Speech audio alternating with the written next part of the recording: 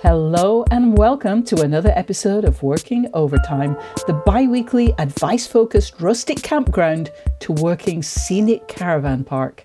I'm your host, June Thomas. And I'm your other host, Isaac Butler. So, June, other than caravan parks, which I assume are a British thing, I don't know, what are we talking about today? Well, funnily enough, we're taping this episode in July, and since I and a lot of my friends and acquaintances have been on family vacations recently, I wanted to explore how we can use that particular kind of break in our creative practice. I'm talking about a very specific kind of holiday here, the kind you take with lots of family members, multiple generations of them if that's possible in your clan, or perhaps when a bunch of unrelated people rent a house together.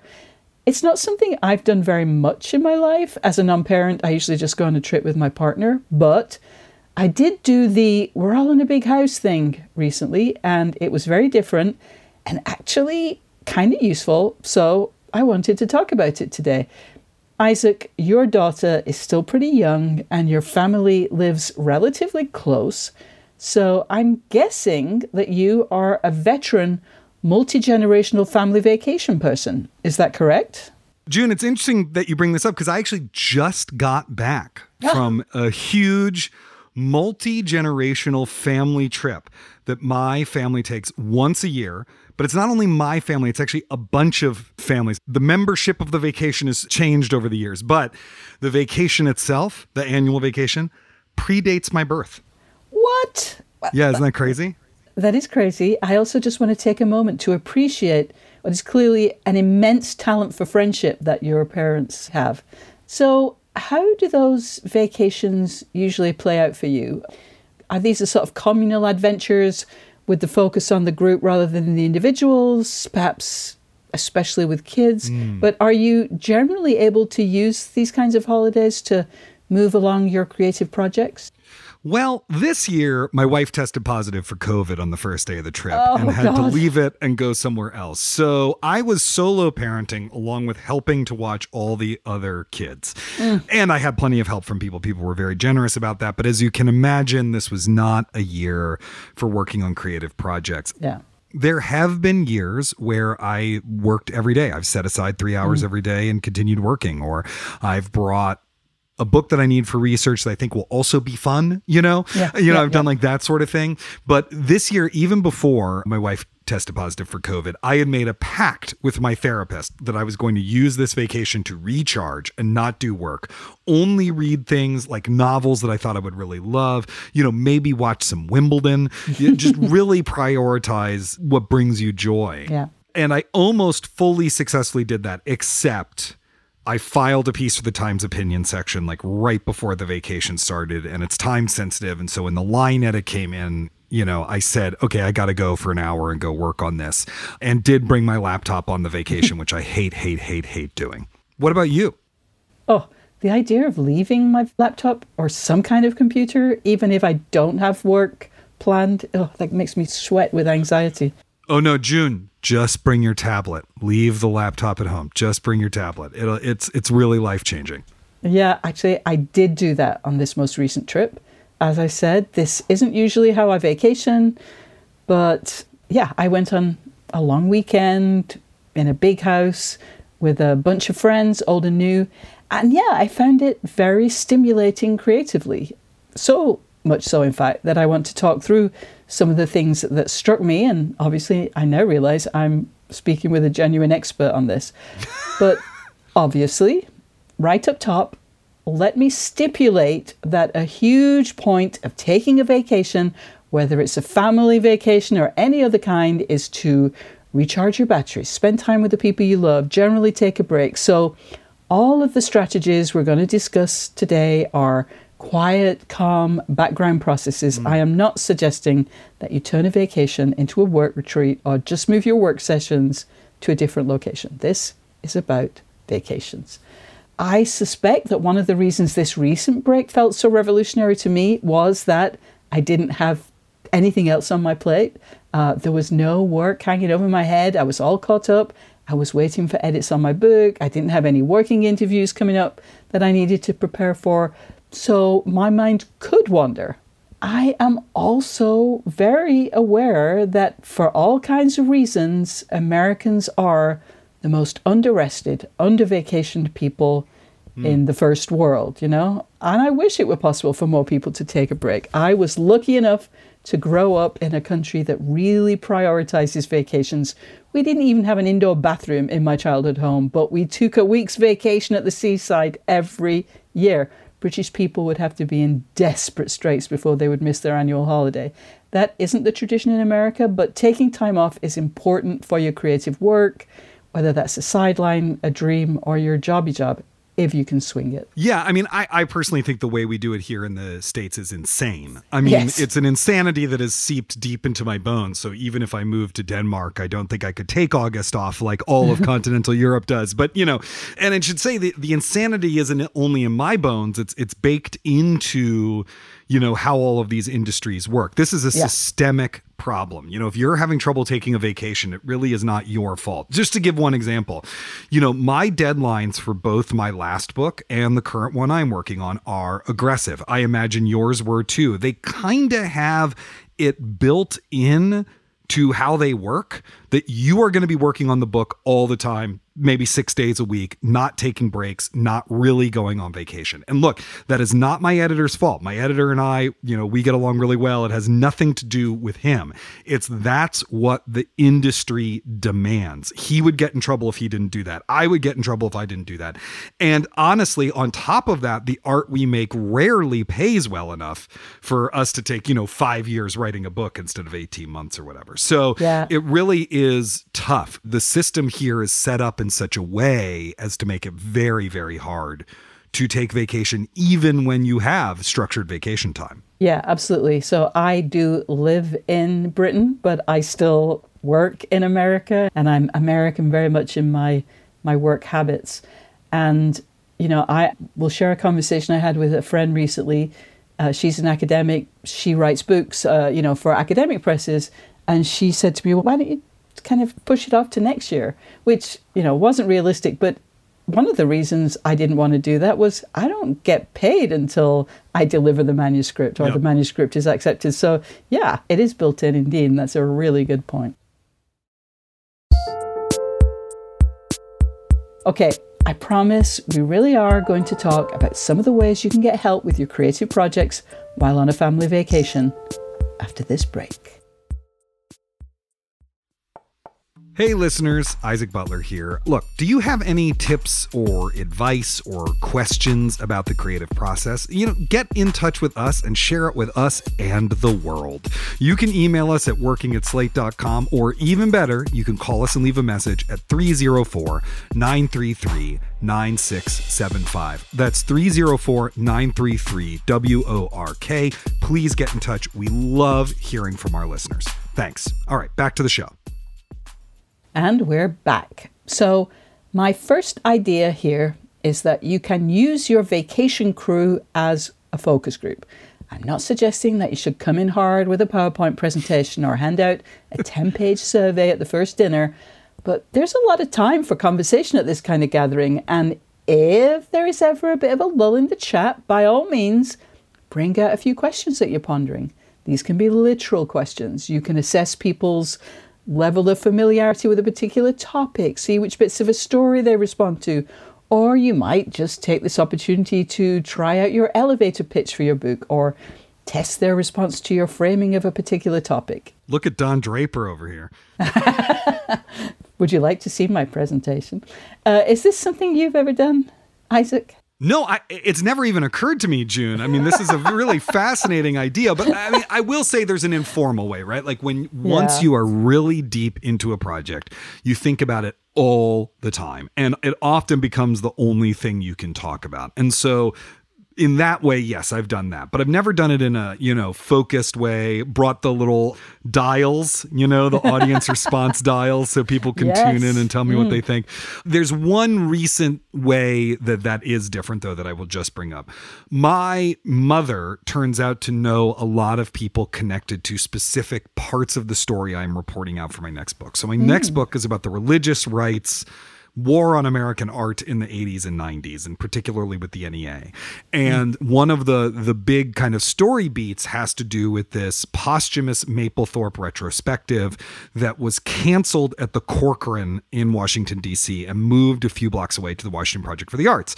Well, my mom was on the board of the Washington Project for the Arts right after this happened. So she knows all of the players in the DC art world that were involved in this story, many of whom have passed away, I should say. So we have a lot of conversations where she's like, you know who worked at the NEA who you should talk about? Or you know who you should talk to is this person. And so that has come up a lot, but not the kind of thing that you are talking about. Wow. Okay. Another idea, you can also turn your creative dilemmas into a group project. People really do like to help. So if you're having trouble finding a title or coming up with an example to illustrate something, get the whole house involved in solving your challenges. They might really help. Yes, I think that's true. But I will say, I have real problems socializing my creative work with my family, to be honest. I get a little, I don't know, I get bashful, I think you could say, which, you know, you're laughing because the idea of Isaac Butler being bashful, I think is somewhat surprising to you. It's not the seven dwarf I would have picked, no. Yes, sneezy, right? Yeah, there we go. And it's also ridiculous on a second level because not only am I an extrovert, but, you know, all the people on this vacation are very supportive and very enthusiastic about my work. You know, they want to know what I'm up to. They want to talk about it with me. And I would say that I do this kind of weird dodge where I kind of say a kind of self-deprecating joke and then change the subject. You know, it's like standoffish but friendly at the same time. And I'm not sure why I do that. You know, I am very proud of my work and I've worked very hard to get to where I am. I think to some extent it's that I spend so much time talking about myself in my daily life. You know, I just don't want to come across like an egomaniac or something. I don't know. Honestly, Isaac, that is such a refreshing instinct, so I applaud you. Another thing I really enjoyed at this group vacation that I was just on was just hearing what other people are reading. You know, not just the books, that really interests me, but also what magazines or newspapers or internet sites they keep returning to. Using your family as a focus group, I already feel a bit guilty even saying that. It might seem like exploiting them, but, you know, think of it as fair exchange for all the cooking or washing up or driving or whatever it is that you're doing for them in the course of this vacation. It's fair exchange, I say. I can hear your guilt already. I can hear it in these preposterous justifications you're coming up with. But I do think that, you know, obviously most of us are going to go on vacations with people who read because we read, right? I mean, those are the kinds of environments we came up in. And so it is always interesting to know what people are reading. You know, my parents are in like 3 different book clubs. And every time I see them, I'm like, what are your different book clubs reading? Because that's interesting, right? You know, another friend is always reading nonfiction work of history. This time she was reading a book about the Bocuse d'Or, right? You know, called Knives at Dawn. It was really fascinating to hear about that. You know, it's like my older brother's listening to fan fiction, you know, read for him, you know, like a reading a document while he goes about his day. You know, that kind of stuff is just, it's fascinating. It's one way to understand, you know, not only people, but the world that your work is going out in. No kidding. Well, we'll be back with one final round of questions and advice after a break.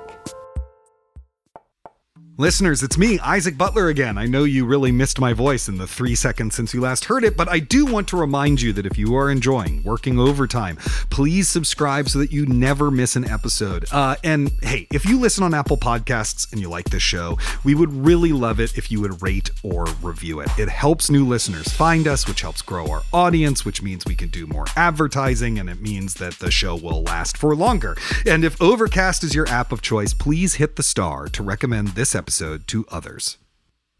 All right. So you're at the big house or the family camp or whatever. You definitely have tasks. Everyone needs to eat, drink, and be entertained. I'm sorry, you didn't have your chief of staff, your house manager set up your Montauk mansion? Here's the thing, Isaac. I gave her a day off. I gave her a week off. So no, I was all on my own. No. That was your problem there, June. You fucked up. Well, when you're on vacation, it's very easy to default to phrases like recharge your batteries or take a break. In fact, I know I used those very phrases earlier in the episode, but what does that mean? How do you recharge your creative batteries? Does staring into space do that? Do you come to these family holidays with a stack of books with lists of questions you're going to ponder? What do you do? Well, first I peel back the part of my neck that exposes the USB port, and then I plug the USB into an outlet, and that usually works. No, I mean, yes, I always come to this holiday with a stack of books. I mean, my wife always makes fun of how much of my suitcase is books, and I never read all of them, right? Because you have to bring a bunch of options. I'm not like our mutual friend Dan Coyce, at the beginning of every beach holiday, he posts a photo of the stack of books he's bringing with him, and I think he really does read like one a day. I'm not as fast a reader as Dan. I read 2.5 books over the course of this week-long trip. Got some plane rides in there, it gets done. I also enjoy watching movies, which I did not do a lot of on this trip, but that I think is really useful. But, it's also important that, the other thing you're actually recharging is your relationships. That's the other thing that's really important. And not only on a selfish level does that creatively recharge you to be, social with people and talking to them and really doing the kind of deep interaction that a week or a long weekend or whatever at the beach allows. But, you're also recharging those relationships themselves. So I spent a lot of time in the pool with my daughter and my nephews. I cooked with my younger brother. I played Mexican trained dominoes with my parents and niece and extended family late into the night. And, all of that is really important because when you're really deep in the shit on a creative project, for writers, I would say for us, it's like, the last 6 weeks before the book is due, for example, or when you get the copy edit, which, stuff like that. Your friends are going to be lucky to get an email that's longer than 2 sentences. You're really going to be in a cave. So it's important to take those opportunities when you have them to really invest in those relationships. Oh, that is so nice. I love that. All right. So I admit I did not come to my recent group vacation prepared. No slideshow? No slideshow. I didn't have my prompts for introspection on my list of creative challenges I wanted the group to help me with. But I really want to do that the next time around. It was super helpful to see how people responded to the way I summarized my book and to learn which aspects of lesbian culture, which is the subject of my book, they were unfamiliar with. But tell the truth, Isaac, do you think it's a bad thing to go into a vacation with an ambitious agenda or even to use your family members or co-vacationers this way? Well, if you're thinking about it like using them, if that's the way you're framing it and designing it, obviously that's a fucked up thing to do because those people are there to have a vacation too, not to do unpaid labor, right? Yes, so the question is instead, how can I grow closer to and have good experiences with these people that I care about in a way that also nurtures the creative work that I'm doing? Now, that might not mean you're doing a focus group with them. That might be, when we watch a movie at night, it might be something relevant to the project you're working on. Or June, you might want to be like, let's watch The Incredibly True Story of Two Girls in Love, or, to get a historical, lesbian film, or, The Watermelon Woman, or, something like that, because it's related to lesbian culture. Or it might mean you have these kind of in-depth conversations with people about your work. I will say it's probably better not to just spring it on someone, to just be like, hey, there's this part of my book I'm having trouble with. Can I ask you about it? And get them to say yes, so that way they don't feel put upon and they don't feel used and they don't feel exploited and like all you actually care about is work and they're just a vehicle for that. Because it's not true. It is possible to do both at the same time with integrity, I think. Oh, that is inspiring, Isaac. And there's nothing I can add to that. So that's all the time we have for this episode. But let me leave you, listeners, with one last piece of advice. I think you should subscribe to Working, wherever you get your podcasts. And if you have ideas for things we could do better, or questions you'd like us to address, or anything you'd like to tell us, really, we'd love to hear from you. You can send us an email at working@slate.com or give us a ring at 304-933-WORK. If you'd like to support what we do, sign up for Slate Plus at slate.com/workingplus. You'll get bonus content, including exclusive episodes of Slow Burn and Big Mood, Little Mood, and you'll be supporting what we do right here on Working. Thanks, as always, to producer Kevin Bendis and to our series producer, Cameron Drews, who both deserve frequent and utterly rejuvenating vacations. We'll be back on Sunday with a brand new episode of Working, and in 2 weeks, we'll have another Working Overtime. Until then, get back to work.